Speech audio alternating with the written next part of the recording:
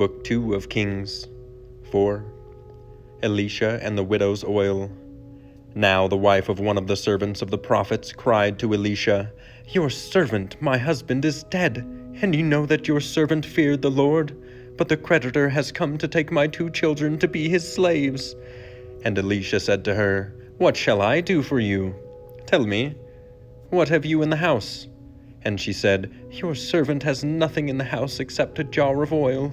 Then he said, "Go outside, borrow vessels from all your neighbors, empty vessels, and not too few. Then go in and shut the door behind yourself and your sons, and pour into all these vessels. And when one is full, set it aside." So she went from him and shut the door behind herself and her sons. And as she poured, they brought the vessels to her. When the vessels were full, she said to her son, "Bring me another vessel." And he said to her, "There is not another." Then the oil stopped flowing. She came and told the man of God, and he said, "Go, sell the oil and pay your debts, and you and your sons can live on the rest." Elisha and the Shunammite woman. One day Elisha went on to Shunem, where a wealthy woman lived, who urged him to eat some food. So whenever he passed that way, he would turn in there to eat food. And she said to her husband, "Behold now, I know that this is a holy man of God who is continually passing our way. Let us make a small room on the roof with walls, and put there for him a bed, a table, a chair, and a lamp, so that whenever he comes to us, he can go in there." One day he came there, and he turned into the chamber and rested there. And he said to Gehazi his servant, "Call this Shunammite." When he had called her, she stood before him. And he said to him, "Say now to her, See, you have taken all this trouble for us. What is to be done for you? Would you have a word spoken on your behalf to the king or to the commander of the army?" She answered, "I dwell among my own people." And he said, "What then is to be done for her?" Gehazi answered, "Well, she has no son, and her husband is old." He said, "Call her." And when he had called her, she stood in the doorway. And he said, "At this season, about this time next year, you shall embrace a son." And she said, "No, my lord, O man of God, do not lie to your servant." But the woman conceived, and she bore a son about that time the following spring, as Elisha had said to her. Elisha raises the Shunammite son. When the child had grown, he went out one day to his father among the reapers, and he said to his father, "Oh, my head, my head!" The father said to his servant, "Carry him to his mother." And when he had lifted him and brought him to his mother, the child sat on her lap till noon, and then he died. And she went up and laid him on the bed of the man of God, and shut the door behind him, and went out. Then she called to her husband and said, "Send me one of the servants and one of the donkeys, that I may go quickly to the man of God and come back again." And he said, "Why will you go to him today? It is neither new moon nor Sabbath." She said, "All is well." Then she saddled the donkey, and she said to her servant, "Urge the animal on. Do not slacken the pace for me unless I tell you." So she set out and came to the man of God at Mount Carmel. When the man of God saw her coming, he said to Gehazi his servant, "Look, there is the Shunammite. Run at once to meet her and say to her, 'Is all well with you? Is all well with your husband?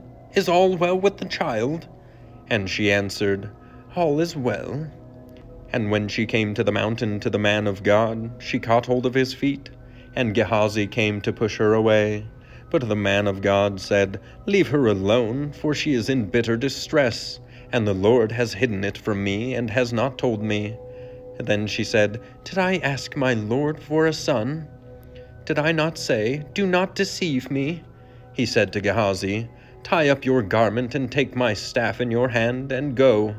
If you meet anyone, do not greet him, and if anyone greets you, do not reply, and lay my staff on the face of the child.' Then the mother of the child said, 'As the Lord lives, and as you yourself live, I will not leave you.' So he arose and followed her.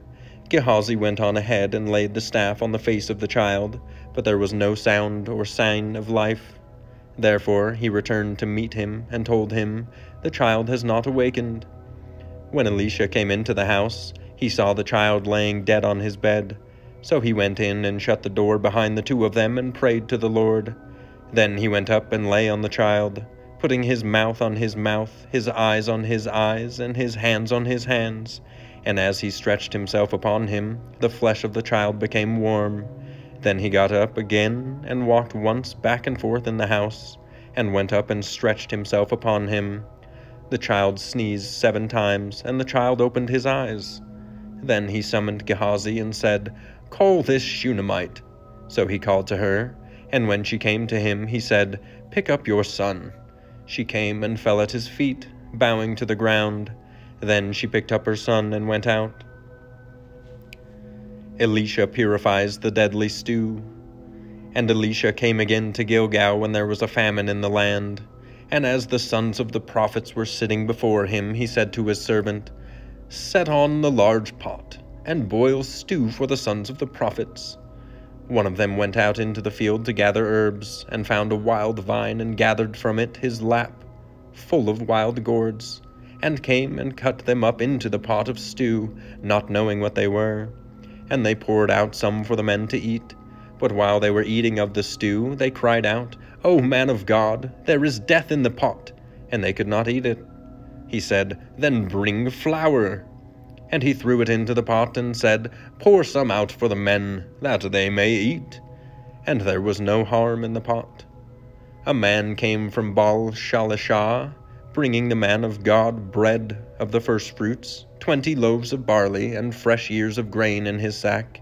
And Elisha said, "Give to the men, that they may eat."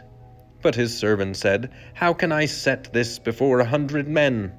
So he repeated, "Give them to the men, that they may eat, for thus says the Lord, they shall eat and have some left." So he set it before them, and they ate and had some left, according to the word of the Lord.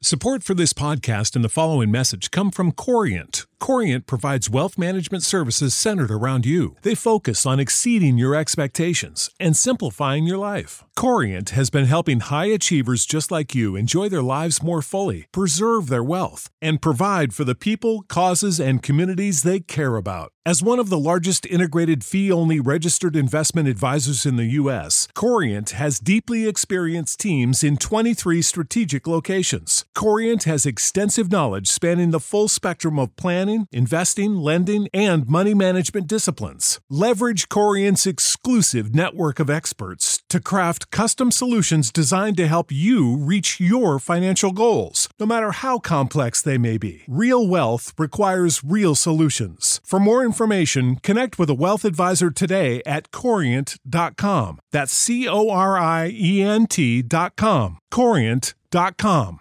Sick of being upsold at gyms?